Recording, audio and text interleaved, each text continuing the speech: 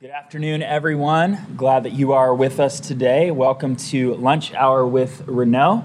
My name is Joel. It's super weird sitting this side of Joel. I'm suddenly like, what the heck is going on here? Why is this happening? He's sitting on my, I'm Renault. He's sitting on my bad side. Usually I try to keep everybody to this side now of me. I know why this all happened. But I'm joined here with Gabe Forsyth. He's our missions pastor here at Mosaic. And Terry Jeter, he is our executive pastor of operations. And so it is good to be with both of you guys as we continue our Every Moment series with Lunch Hour with Renault. We're going to be talking today about local and global mission in a big world. And we're also going to take a little bit of time to dive into the Opportunity Fund, both of which are a part of the Every Moment initiative that we're stepping into. And so we're super excited about this because local and global mission and making the most out of every opportunity that God has given us has really always been a passion part for us here at Mosaic. Yeah, very much so. And I think, too, as we dialogue today together, and you guys will hear from Gabe and Terry as well in terms of how everything plays out here and how we think about everything strategically, because we need to.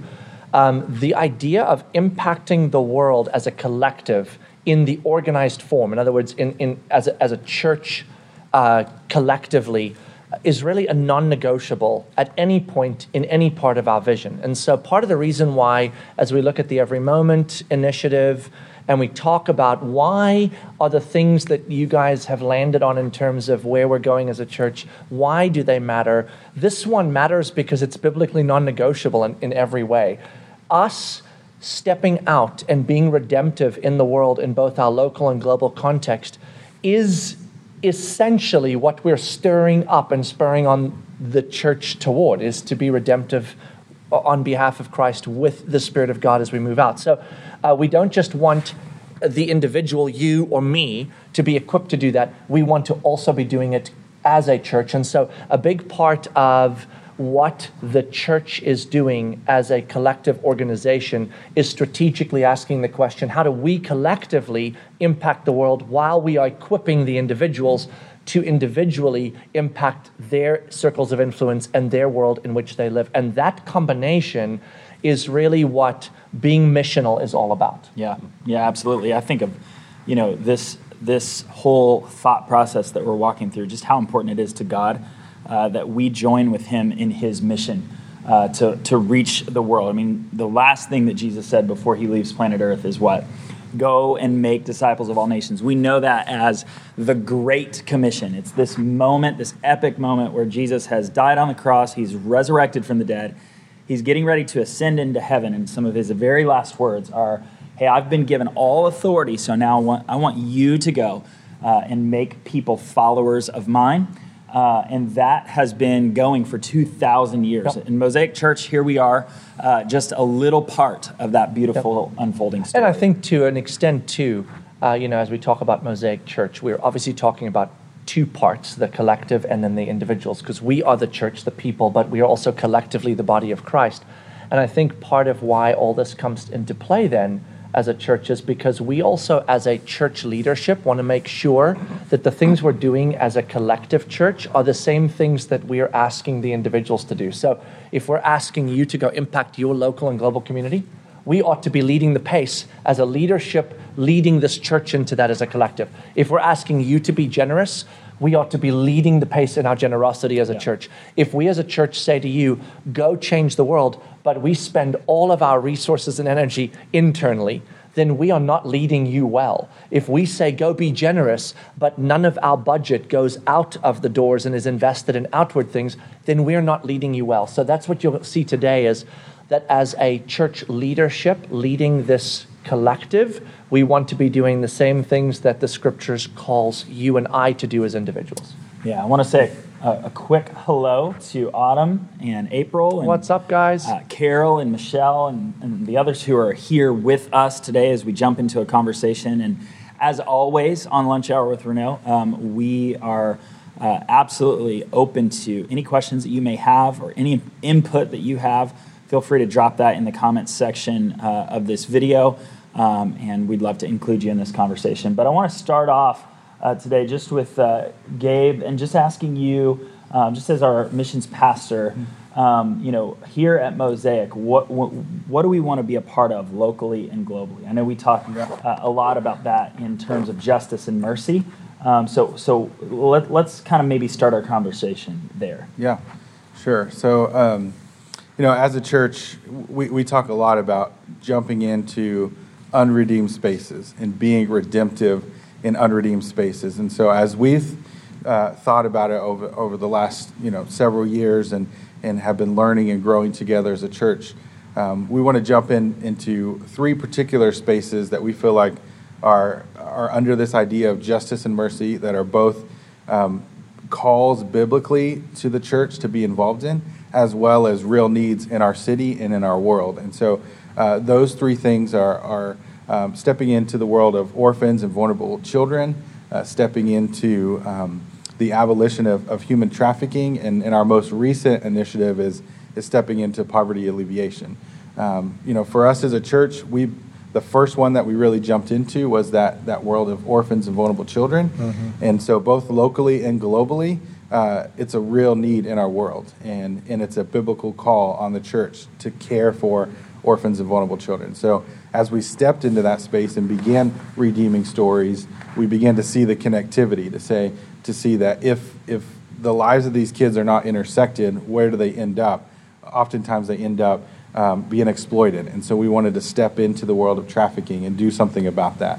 And then we also saw some of the root causes of what creates this vulnerability in families and in children is often poverty and associated with poverty. And so we wanted to step in locally and globally and do something about that as well. So that's our heart. The core of our heart for justice and mercy is helping vulnerable kids, helping vulnerable families. And so that's why we get involved in those other two areas as well. Yeah, and if you were with us a while back, we kind of highlighted this during our weekend gatherings and talked about it with this analogy of a river. And when you see, you recognize that some of these issues are upstream issues, like poverty is some of the cause of things like human trafficking, or things like orphans and vulnerable children, and orphans and vulnerable children will precipitate to human trafficking. And so we kind of just recognize that these are areas that we can step into, that when we enter into poverty alleviation, it benefits orphans and vulnerable children, which benefits and keeps people out of human trafficking. And so they're all intertwined, which has been a really, really cool process to see that unfold. And it would have been nice if we did not have human trafficking yet, and we realized this, and we were just working on poverty and orphan care. That way we don't have to deal with human trafficking. The trouble is we're coming late to the game, if you will. Sure. So there's already a boatload of people being exploited, so we have to work in all three categories, because there's already a bunch of people downriver. So we got to go get them, because we missed them here, and because poverty is still a reality. So we're working in all three. You want to say something, Gabe? Yeah, I was just going to say, our newest initiative, the poverty initiative, we've been involved with global partners that are focused on poverty for a number of years now. But in terms of really digging in locally, that's really what's new for us. And so I'm really excited as we dig into that. A couple of years ago, we moved into this new building here in Winter Garden. We moved from Oakland to this space, and we knew moving into this space that it was going to create this conversation and open up this world in a way that we hadn't been able to dig in before. Partly because of where this building is located. You look at the neighborhoods surrounding Winter Garden, and there's you go from one neighborhood that's impoverished to a neighborhood that's wealthy, and they're right next to each other. And so it's right here in our face in Winter Garden. And so that's what we're doing with the poverty team, is focusing on Winter Garden, particularly on East Winter Garden, coming in as learners, seeing what's going on, seeing what God is already at work doing, and who we can partner with, and to begin to make an impact there, and asking God to show us where we as a church can fill in the gaps. So we've started working with people like Jobs Partnership, who are providing job training, working with New Beginnings, who do outreach in that community, and we're also working with a Circles program through St. Luke's that's really coming alongside the residents of East Winter Garden and walking with them to break the cycle of poverty. And so through those different organizations, we're getting in and we're serving, we're learning, and we're asking God to show us what else we can do as a church to make an impact in this community right outside our doors. It's awesome. It's awesome. It's really cool because, when you think about the opportunity to make an impact in our community very visibly, this is an area that we have an incredible opportunity to make an impact here locally. And I love our heart at Mosaic has always been for global impact and to care for people all over the world.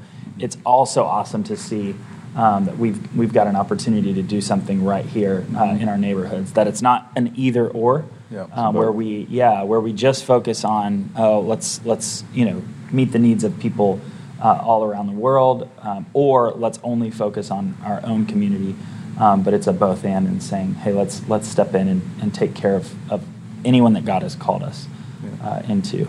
Terry, I'd love to hear just kind of your perspective, just a little bit of kind of the history of Mosaic in terms of just the evolution of kind of how we've approached caring for people, how we've approached utilizing the resources that God has entrusted to us to meet the needs around the world, and what that has been like, here over the last decade plus that you've seen and been a part of Mosaic and meeting those needs. What has that looked like from your perspective? I mean, from my perspective, it's been exciting.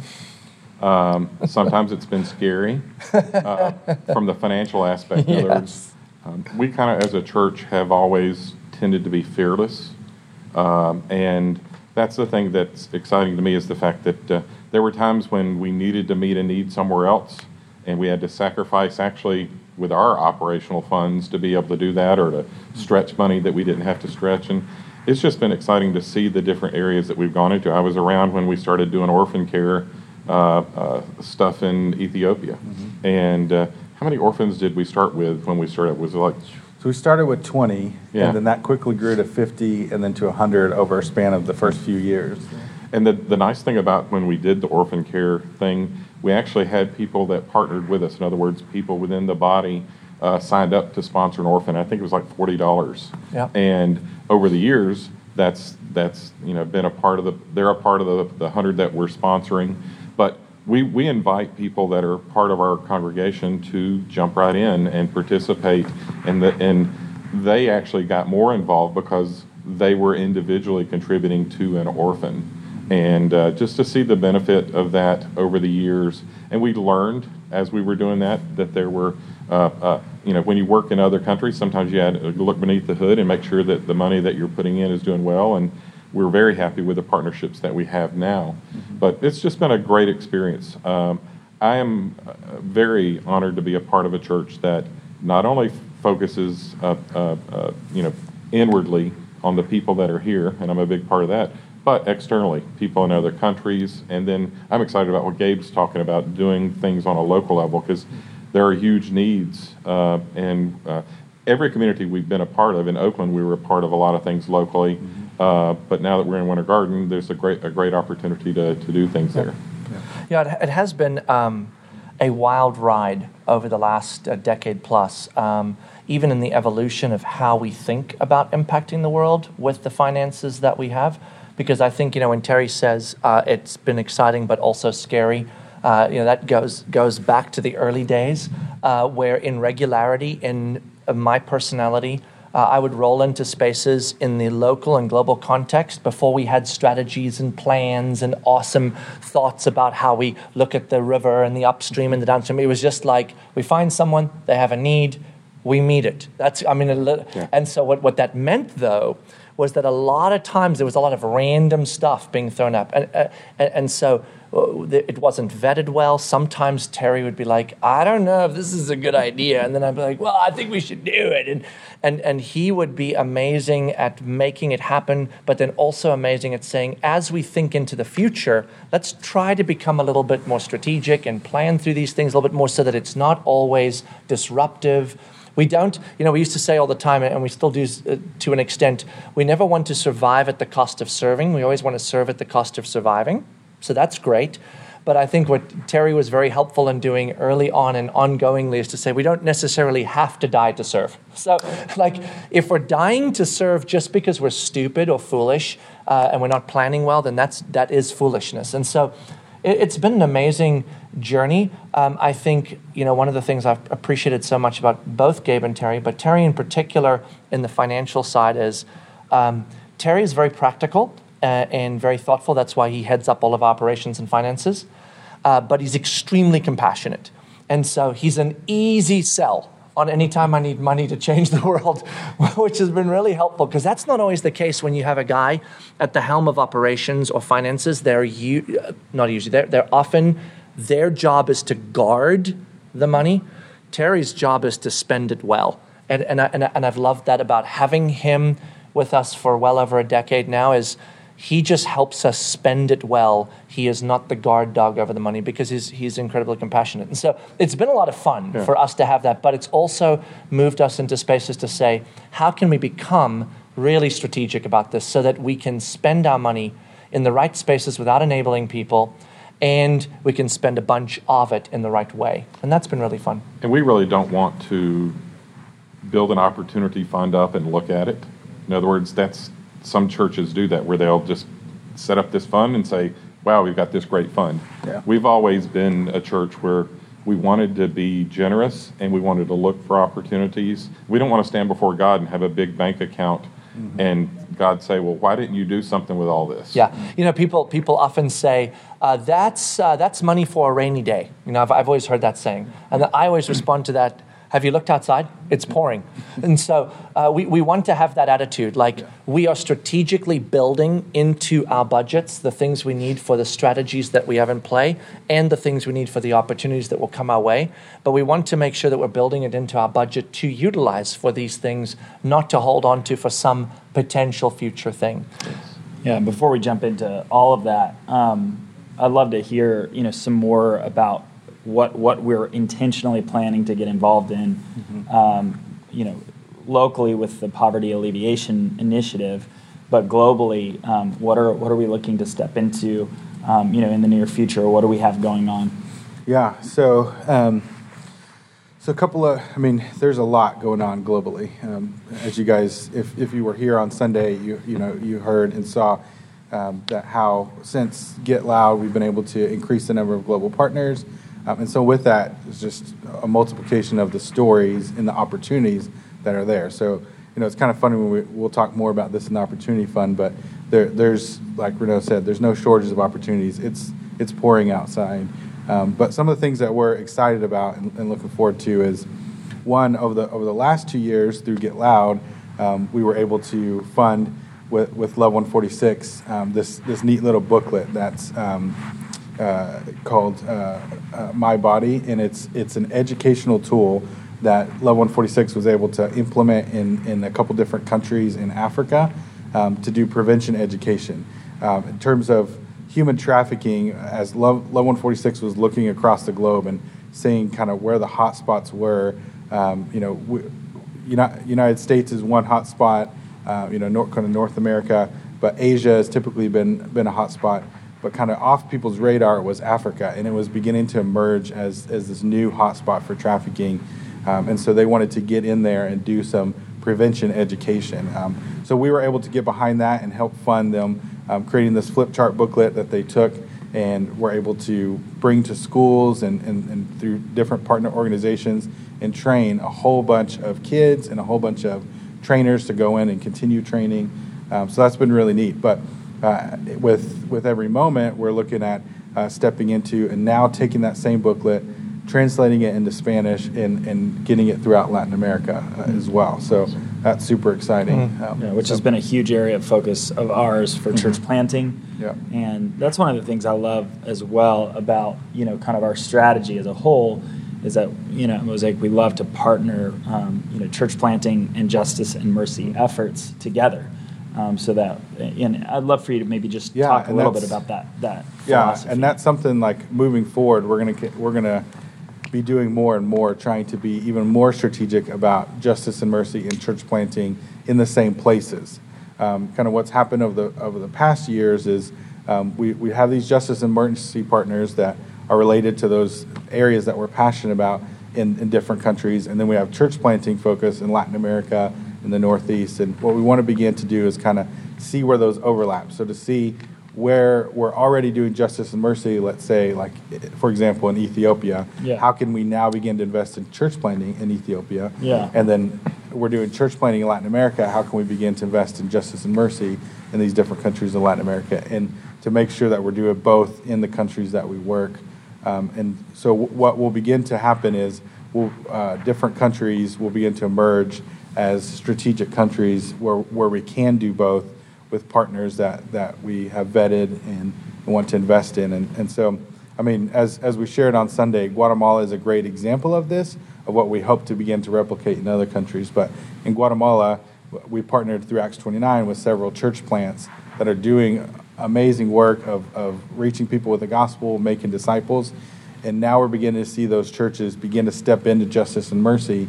And through our partnerships there on the orphan care side, we're able to bring those two worlds together. And even just this last weekend, we sent a team from Mosaic to go provide respite at Funda Niños for the staff of Funda Niños so they could go attend an orphan care conference and get further trained and be able to bring that back and continue to make Funda Niños an even better and healthier place for those kids. So it's opportunities like that where we begin to see the overlap of church planting and justice and mercy, and we want to invest into those things. And in those places where we see that emerging, we want to go deeper in terms of both our financial commitment as well as short-term and long-term teams. So. And if you partner together and do them together, and you're leveraging the impact that we're able to do by doing it together. Yep. Yeah. And I think, to a large extent, we, as we were thinking through early on, when we moved from the non-strategic generosity to a more strategic generosity, and early on conversations talking about where we're going to go, we landed on this idea of justice and mercy and church planting. And the reason that those two became the primary focal points were because of a clarity we had biblically. Justice and mercy, here's Micah 6:8, right? A verse we probably know fairly well. He has told you, O man, what is good and what the Lord requires of you, to do justly, to love kindness, and to walk humbly with your God. So that's a message that's both Old and New Testament. In the New Testament, it takes other forms in James 1:27 and spaces like, if you really want to know what is going to cause God's heart to go, yes, that's it, go take care of the vulnerable people. So affect justice and mercy. So we knew that was a non-negotiable. We had to go do that. And then Jesus, when he was sitting with the disciples, he'd taken them up above Philippi, a city that was known for its paganism, and as we understand it, most likely sitting right in front of a cave where they believed was an entry point into Hades. And he asked the disciples, hey, who do people say I am?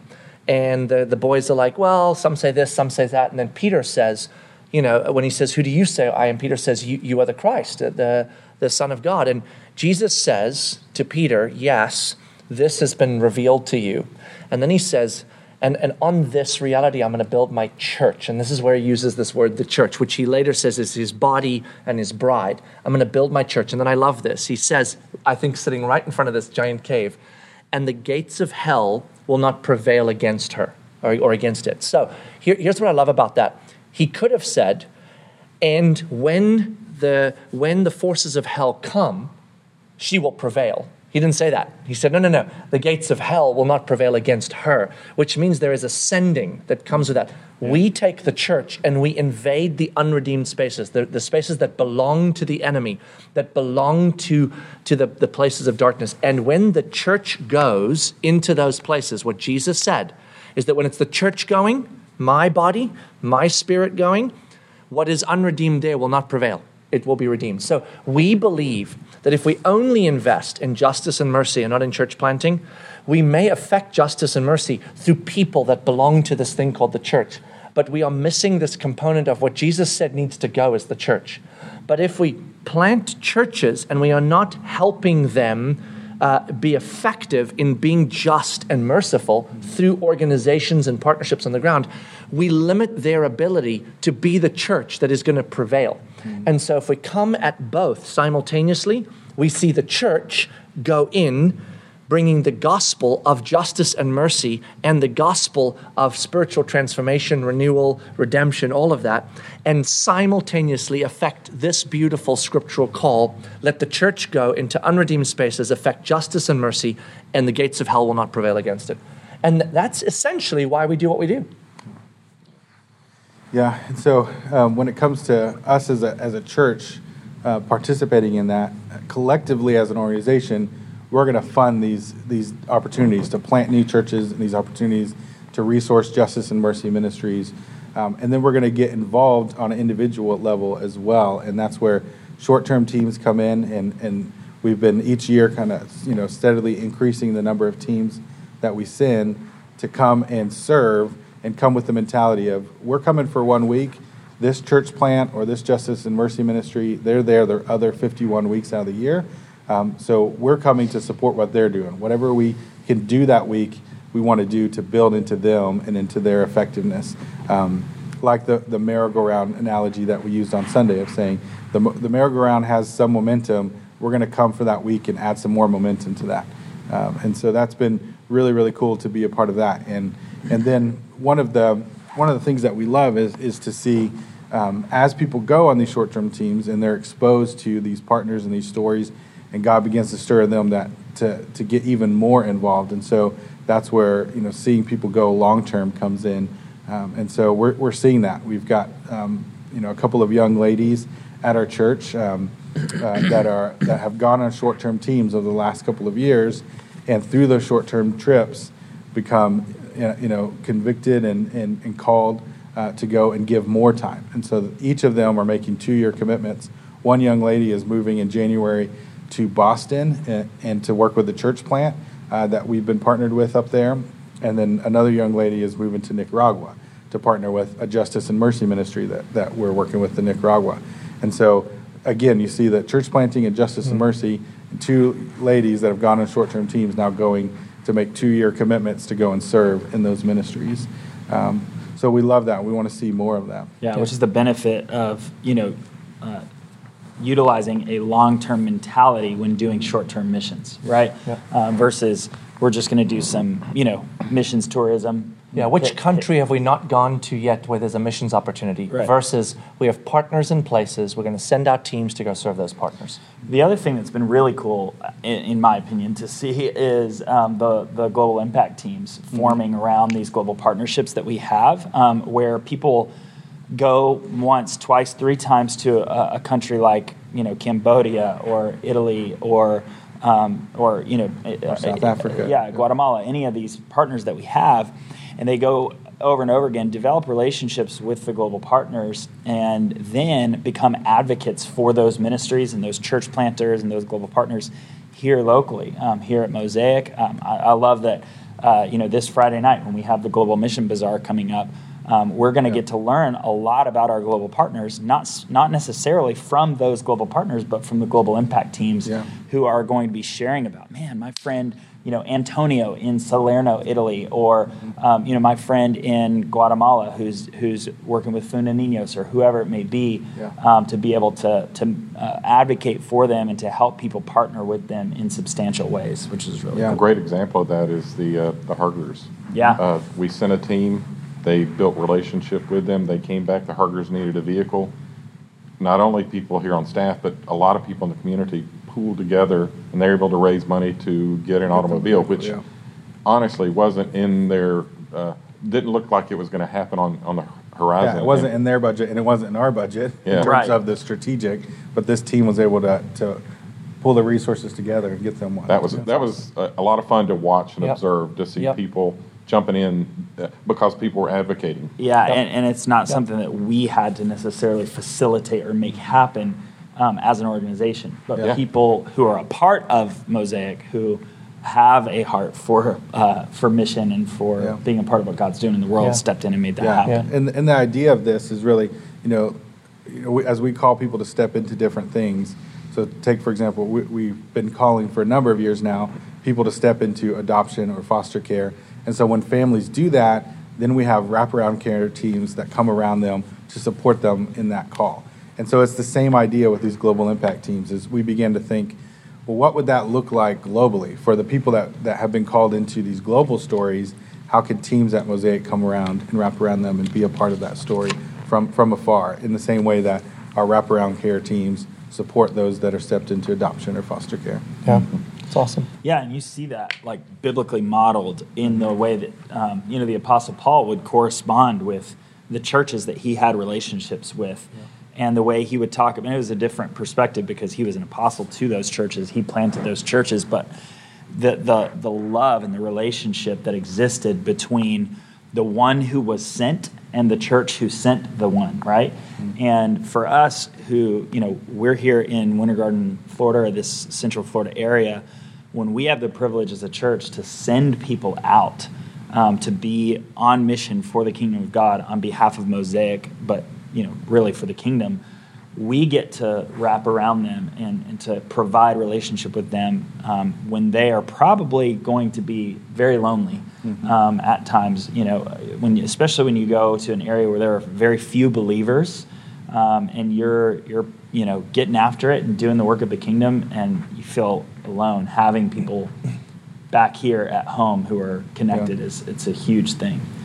Yeah, so I think as you can kind of tell, as we talk about the focal point that we have as a church, especially as we think about vision and we think about where we're going to spend our resources and our energy, you can see why in these spaces so much resource has to go toward this. Human resource, financial resource, because these aren't small things. I mean, we have a tremendous amount of global partners now in church planting and in Justice Mercy. We have more that we want to bring to the table. If you didn't get a chance this last weekend, go podcast, because you'll see all of those numbers then in terms of the amount of partners we're part of.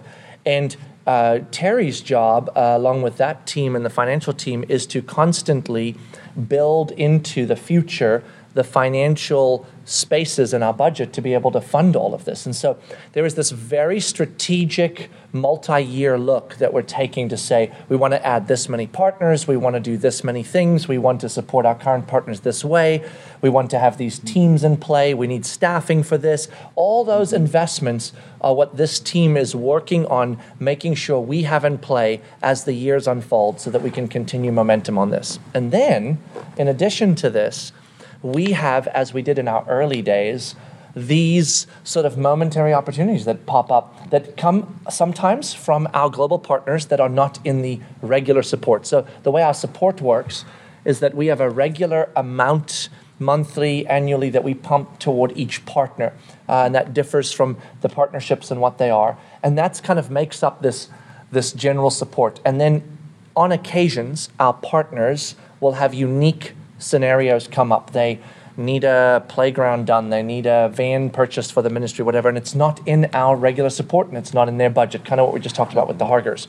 And we've always found it then, this challenge, if you will, to say, okay, this comes up, now we want to help make that happen, but we don't have that budget in our budget. So then Terry starts doing his magic, like, I'll shift this out of here and move this over there.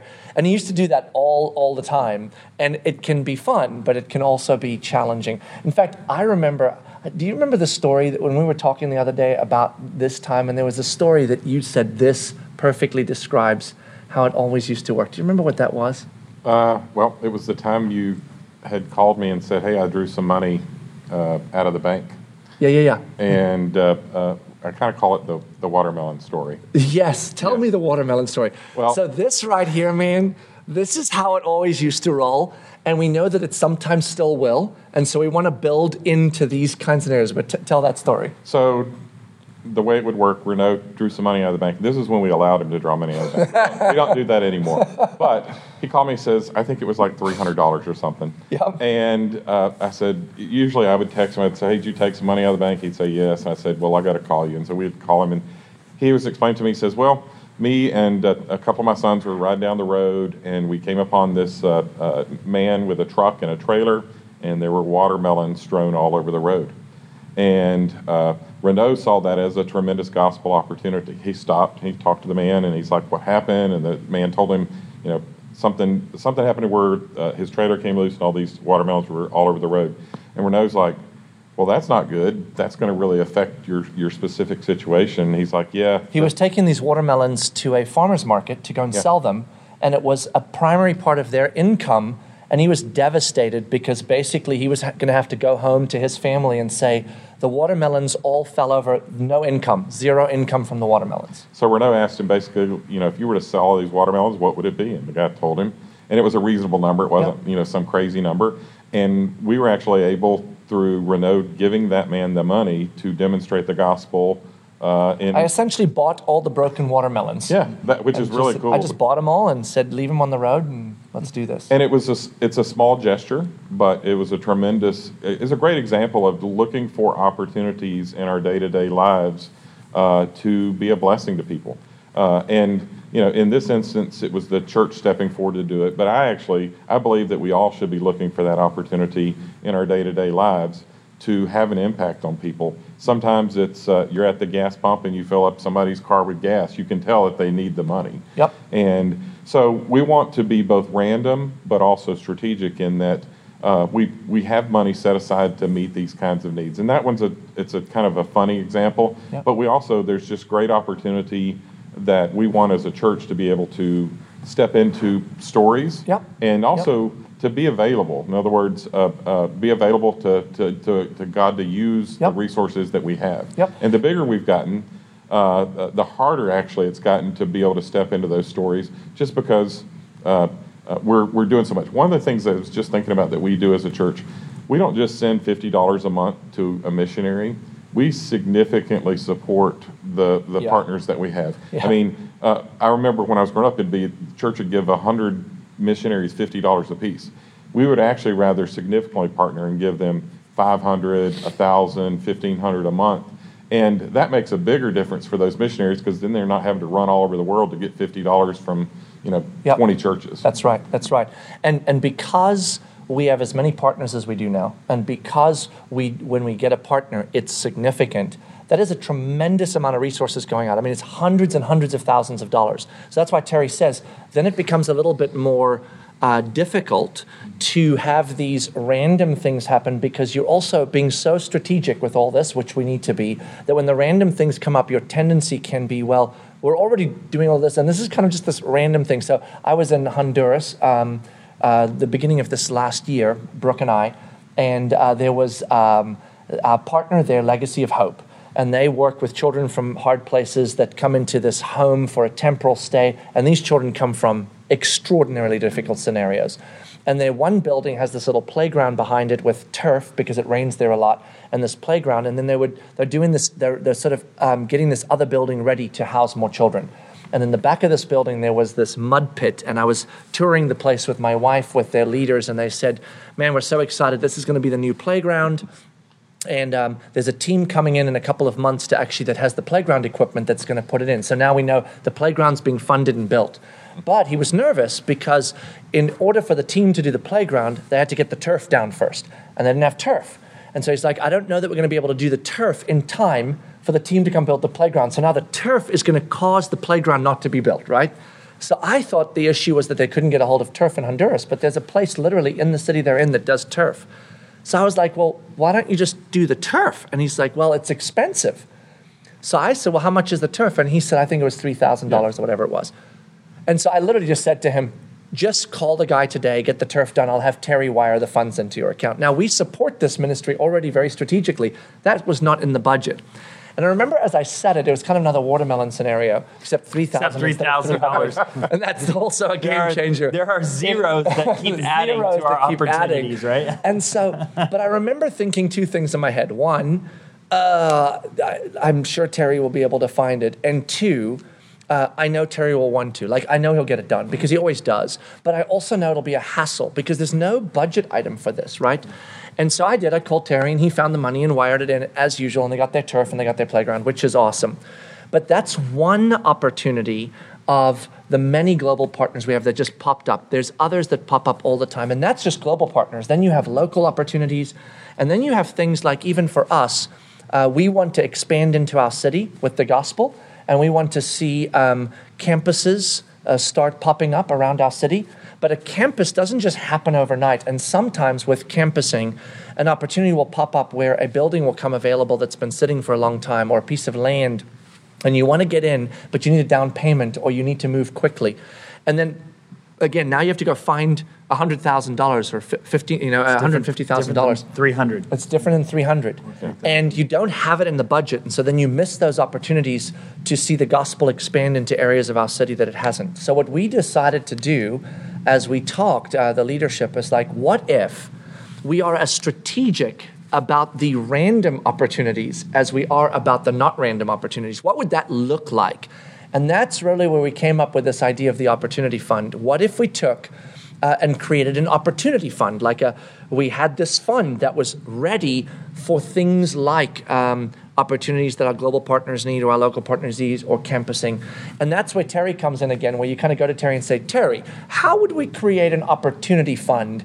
And then he started coming up with this idea of how we would do that. So how does that work? I mean, basically, we would earmark money to go into this bucket, as you would, and as opportunities come up and leadership made a decision to participate in something, we would jump in, and we would collectively make that decision among both the leadership team and the missions team, and it would just make it so much easier to be able to say, well, let's take 3,000 or 5,000 or 10,000 and help this partner out. Or I was just thinking, actually, if a great opportunity came up on a building or a piece of land, sometimes if you have the money set aside and you can strike quickly, you can actually leverage and save money. Yes. And take advantage of an opportunity. Yes. And if we had to go out and borrow money or something, that takes time, and you could actually miss the opportunity that might come available. 100%. And so what we've decided to do is we've decided to say that as income comes in, we're going to take a portion of that income, a percentage, 5% in this case, and we're going to push that into the Opportunity Fund so that every month as we get income, 5% of that income moves into the Opportunity Fund so that over the months it builds and builds and builds, or as we spend it, it goes up, it goes down, and so it develops. We're definitely not going to watch it. We're going to use it for gospel impact and to impact our community, both locally and globally.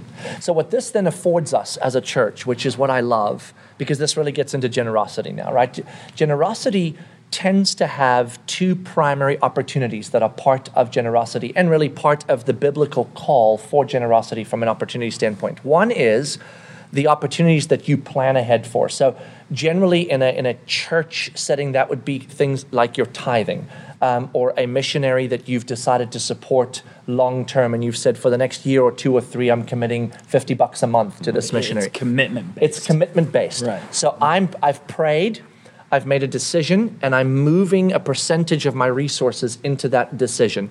And so for my wife and I, that is our tithing and a couple of the commitments that we've made to long-term commitments. And so every month that's going to happen. And generally for us, as a principle, we've always said, because of the Old Testament principle of tithing, that 10% is a good principle for, I'm committing 10% of my income to the reality of tithing, to giving to the work of God, and pushing that into, the safest place is always a healthy church because there's a diversification of things you get to be part of. So we push into that.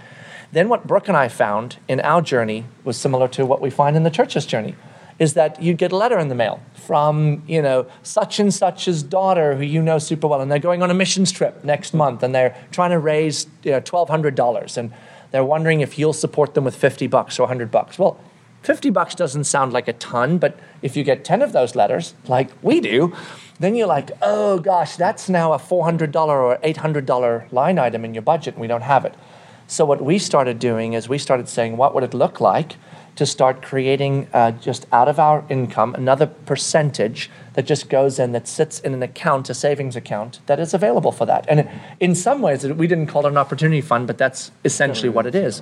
And so as a Mosaic leadership, we've kind of decided to do the same thing, because I think that that's a great way to look at my individual generosity in my participation in the kingdom. Because remember, generosity is not something that we have to do out of obligation. It's something we get to do out of privilege. Right. God allows us to participate in redeeming things with the simple act of taking resources that He gave us and utilizing or stewarding those resources in part to participate with Him in His great work.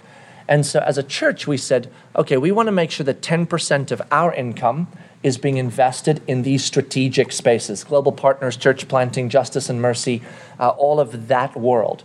And then 5% of our budget is now being set aside, in addition to that 10%, into this opportunity fund. So we start sitting between 15 and 20% of our income is starting to press out into outward investments where we're giving. And part of the reason we do that as a church is because we feel that is the opportunity God is inviting me as an individual into in my generosity journey. Why would we then as a church collectively not function in those same principles? And I love that we as a church function in those principles. And that's not always easy. It means we can't do other things. Just like as an individual, there are things Brooke and I can't do now because we're generous with that. There's things as a church we can't do. And Terry, you know, that's a reality. And honestly, I never feel bad about having to be wise about our church finances to be able to give. I feel good about it. Yeah. But if you don't plan for it, it doesn't work as well, and you can't help with the opportunities that come up as much. Yep. So we definitely got a lot more systematic and planned through the years. No kidding. No kidding. It has been awesome. Yeah, it's planned spontaneity, right? Like you know it's coming. There is an opportunity on the horizon. You know it's coming, so we're going to plan. We just don't know what it is, right? It's a beautiful thing to be able to be part of that. I think all of this, and Gabe, you would know this really well, just considering your journey, that you've been able to invest so much in vetting these partners. You know, Gabe gets the privilege of meeting with a lot of the partners, both locally and globally, and hearing their stories and deciding what resonates. Once you start stepping into generosity and into getting behind what God is doing in other places, it's almost like this incredible excitement. I think about the Macedonian church, or the church that was probably in northern Macedonia, when Paul was traveling and he was collecting resources, and he wrote to the church in Corinth, and he told them about Macedonia. And he said, when I was in Macedonia, these people were struggling. I mean, they were legitimately in a poverty scenario. And they were wanting to give more of their resources to Paul to take to Jerusalem, right? And Paul told them no, and they begged him. The scripture literally says, they begged me to take it because they wanted to participate. It's almost like they're saying, please don't keep us from the privilege of participating. Once our hearts are bent that way because we know what extraordinary things we get to be a part of, it's really incredible how we begin to want to find more ways to live more simply, to work more diligently, and to give more generously. And I mean, you found that in the global partners and local partners. What a joy it is to hear their stories. Yeah, absolutely. Yeah, I mean, it's a lot of fun to hear the stories and to know what we're investing in, and then also to see the fruit. You know? I even just think about, like, locally when it comes to church planting, we've been able to see 5 churches started in this area that 5 years ago didn't exist. It's awesome. And now these churches have been planted. The Grove Church, right? In Claremont, Beloved Church in Claremont, C3 in South Claremont, Four Corners area, Grace Alive Church, are there in Pine Hills, correct? Yeah, well, that area. Orlando, Edgewater, yeah. Kind of on the edge of where Pine Hills and Orlando kind of intersect. Yeah. So those churches didn't exist 4 or 5 years ago, and we were able to step in and support. Been able to come alongside those churches, both financially and then also monthly. Like, we have those pastors meet here at Mosaic on a monthly basis, and we're able to relationally invest in their story as well.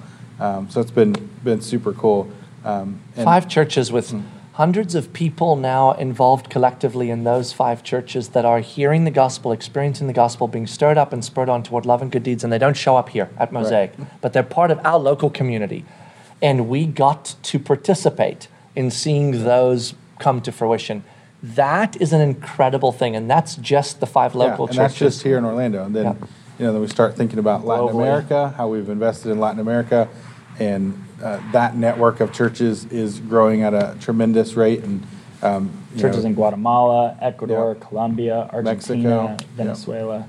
Every year when Gabe and I sit down and we kind of talk about the missions budget, I'm always trying to push it more and more. I love it because he has a heart to help and to plant churches and to do stuff, and so and it's a healthy tension that we have because he has a long list of people that he wants to support, and many years we're able to add people, and then some years I have to say, well, we have to wait. And what Gabe's we already don't- got the opportunity fund spent. He does. But, and the thing is, though, I know his heart, and I'm like, I want to do more. I want to do more. And so there are lists of people, of both churches and partners that Gabe has right now that we want to be able to. That we've already vetted and we've already ensured that this would be a wise. I never worry about the vetting or anything like that. It's more along the lines of, can we start supporting them next year? And each year we've steadily added. If you saw the slide.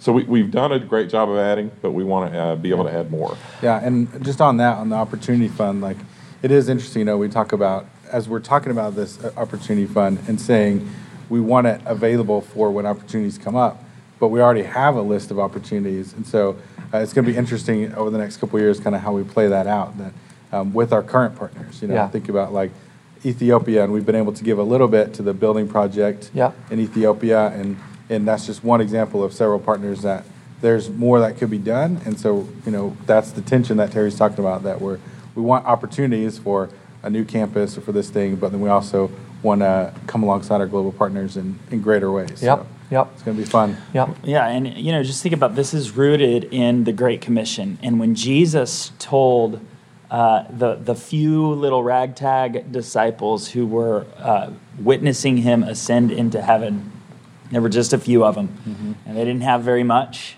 They didn't have they weren't people of many means. It was just a few Jewish people who had seen the Messiah come, live, die on the cross, resurrect from the dead, which is a huge deal, right? And because of that, they were willing to take the good news of that to the ends of the earth, whatever that took. And here we are 2,000 years later, still on that same mission, and still seeing the beauty of the gospel unfolding in our own hearts and our own. This is really where this is all, the rubber meets the road for all of us. Like, why we talk about local and global and church planning and justice and mercy and things that we get to do around our community and things we get to do abroad. All of that stuff comes from one simple fact, that Jesus came for us, that he lived for us, that he died for us, that he resurrected for us, that we can have new life in him. And out of the gratitude of that, we get to be people who engage in the Great Commission to go and make disciples. And this is exactly where the joy of the way that the kingdom of God functions, instead of taking 12 people, empowering them with some uniqueness ongoingly. They didn't die and they lived forever. And those 12 people just lived on and preached the gospel, and everybody else was recipients of that. What we see happen instead is those 12 preach the gospel in Jerusalem, and thousands come to know Jesus. Those thousands then build community and stir each other up. Then persecution comes, and those thousands scatter, and they carry the gospel with them. And that gospel scatters wherever those thousands scatter instead of those 12. And then as those thousands do what those 12 did in Jerusalem, then thousands of other little communities are born that then eventually scatter, and those thousands become tens of thousands and hundreds of thousands and millions. And you get 2,000 years down the road, and here we are. And our call hasn't changed at all, that we collectively, both as a collective and as individuals, are carrying the gospel and are participating with our time, our relationships, our resources, and our circumstances in making the gospel known. And that's what the joy is as a collective, that we get to have things like opportunity funds and invest hundreds of thousands of dollars into other great works, churches locally, churches globally, Justice and Mercy locally, Justice and Mercy globally, not to mention the emerging gen here, not to mention equipping the saints through the work of the gospel, not to mention all the other things we've already talked about and will talk about. And this is what then creates for me the joy of inviting people into generosity, as we're doing through the Every Moment initiative, because it is not inviting people to give their money to a church. It's inviting people to participate with the resources God has given them in the work of God that he's doing, that has been vetted for them ahead of time.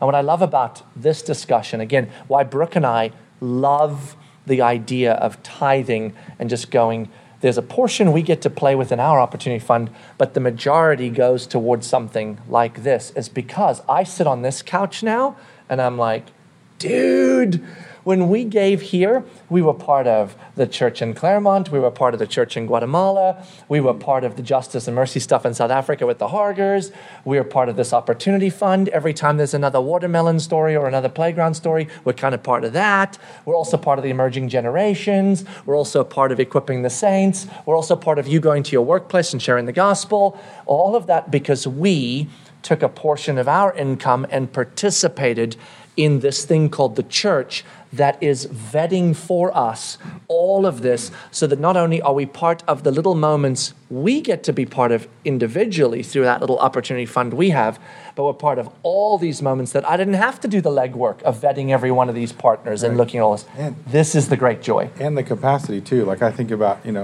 Tiff and I as a family, like maybe we could support, a couple missionaries here or there, or a couple organizations here and there out of our budget. Yes. But then giving to Mosaic, we're able to be involved in 50-plus stories that Mosaic's a part of. Yeah, because collectively, where individually as a family, I might have $1,000 or $500 or $2,000 available for generosity. Collectively, we have $5 million or $7 million or $10 million available. I actually took a look today before this and wanted to look back over my tenure. I've been with the church 10 years and how much we had done in giving over that 10-year period. And that number was a little less than $3 million, not quite. So what you're saying is Mosaic Church has given almost $3 million away that in the last 10 years. Is correct, yes. That's incredible. Through both direct, indirect support. And it was kind of cool because I never had taken a look at it. I know what we've done on an annual basis. I'm like, well, what have we done over the last 10 years? And I mean, you think about it, that's many, many small amounts being put together and then sent out to do the work of the gospel. Because what's cool about that is that, like, that number, if we look at who we are today, and I think about what we're planning to do in the next 2 years, is that's almost like that's what's crazy. So here's what's really fun. That's what I'm thinking about. Here's really fun. $3 million over a decade, and over the next 2 years, the goal is 2.5 plus an opportunity. Yes, right. So here's the insane part, right? When you look back 10 years, you're talking about a church that was 100 people 10 years ago, and then 150. And over that 10 years, as we have grown as a church, the numbers went. Our generosity has grown to the point that we can now say, over the last 10, we've given $3 million. Over the next 2, we're going to come close to that just in 2. Right. And think about the next 10 after that. 10 years from now, what we get to say then, as we as a collective have become more and more convinced that our collective generosity affords us stories beyond our wildest imagination. And that's what makes the Opportunity Fund, the strategic global partners in both Justice and Mercy and the strategic local partners in Justice and Mercy, the most exciting thing to be part of. Yeah. On top of the investments internally to equip the saints and emerging gen and special needs and everything else. I mean, it is a ton of fun to be part of this, honestly. Yeah. It's a ton of fun. Absolutely. Well, man, thank you guys so much for taking your time to be with us here at Lunch Hour with Renault. And also, it's what you start realizing, and I hope over the last couple of weeks you've seen this in the last week and the week before, is that a lot of times those of us that have more of a visible front space, I'm on a stage teaching, I have a position that's leading vision, there is this assumption, I think, that says all these things that are happening are ultimately coming in some way, shape, or form from this space. And the truth is, it's just not. When you sit here, you start realizing, I have no idea what that list is of global and local partners he's vetting already. I just know that I trust Gabe to do it, and all these other partners he's done so well. And I have no idea how to find all of the resources to make all this happen, but Terry does. And so what begins to happen is the collective gifting and unique personalities and wiring of myself, these two guys, Joel, all of us together, then creates this story of all the things we get to be a part of. And I get to sit on this couch and go, I'm blown away by how well this has been thought through and organized over the years from a strategic standpoint, from a financial standpoint, from an opportunity standpoint, that I just start going, in the next years to come, I can't wait to see what these crazy people are going to come up with. And I'd love to be a fly on the wall on the meetings where Terry and Gabe are together pushing back and forth between how we're going to support all these partners, because I don't get to be a part of those spaces because I trust these guys, and that's been a ton of fun. Very cool. Yeah, so you've gotten a bit of a preview into this weekend's sermon, which is just fun. A little bit. So, there's a ton more. Hey, it's a good thing to join lunch hour. And thank you guys for all that you do. It's really a joy to serve and partner in the gospel with you. Yep. We're going to take a couple of weeks break, so we will not be with you next week, but we'll be back very soon. So be checking on social media. We will keep you updated. Thanks for being with us today. Great to be with you guys, as always. Thanks a lot. Thank you guys for being here. It's been awesome.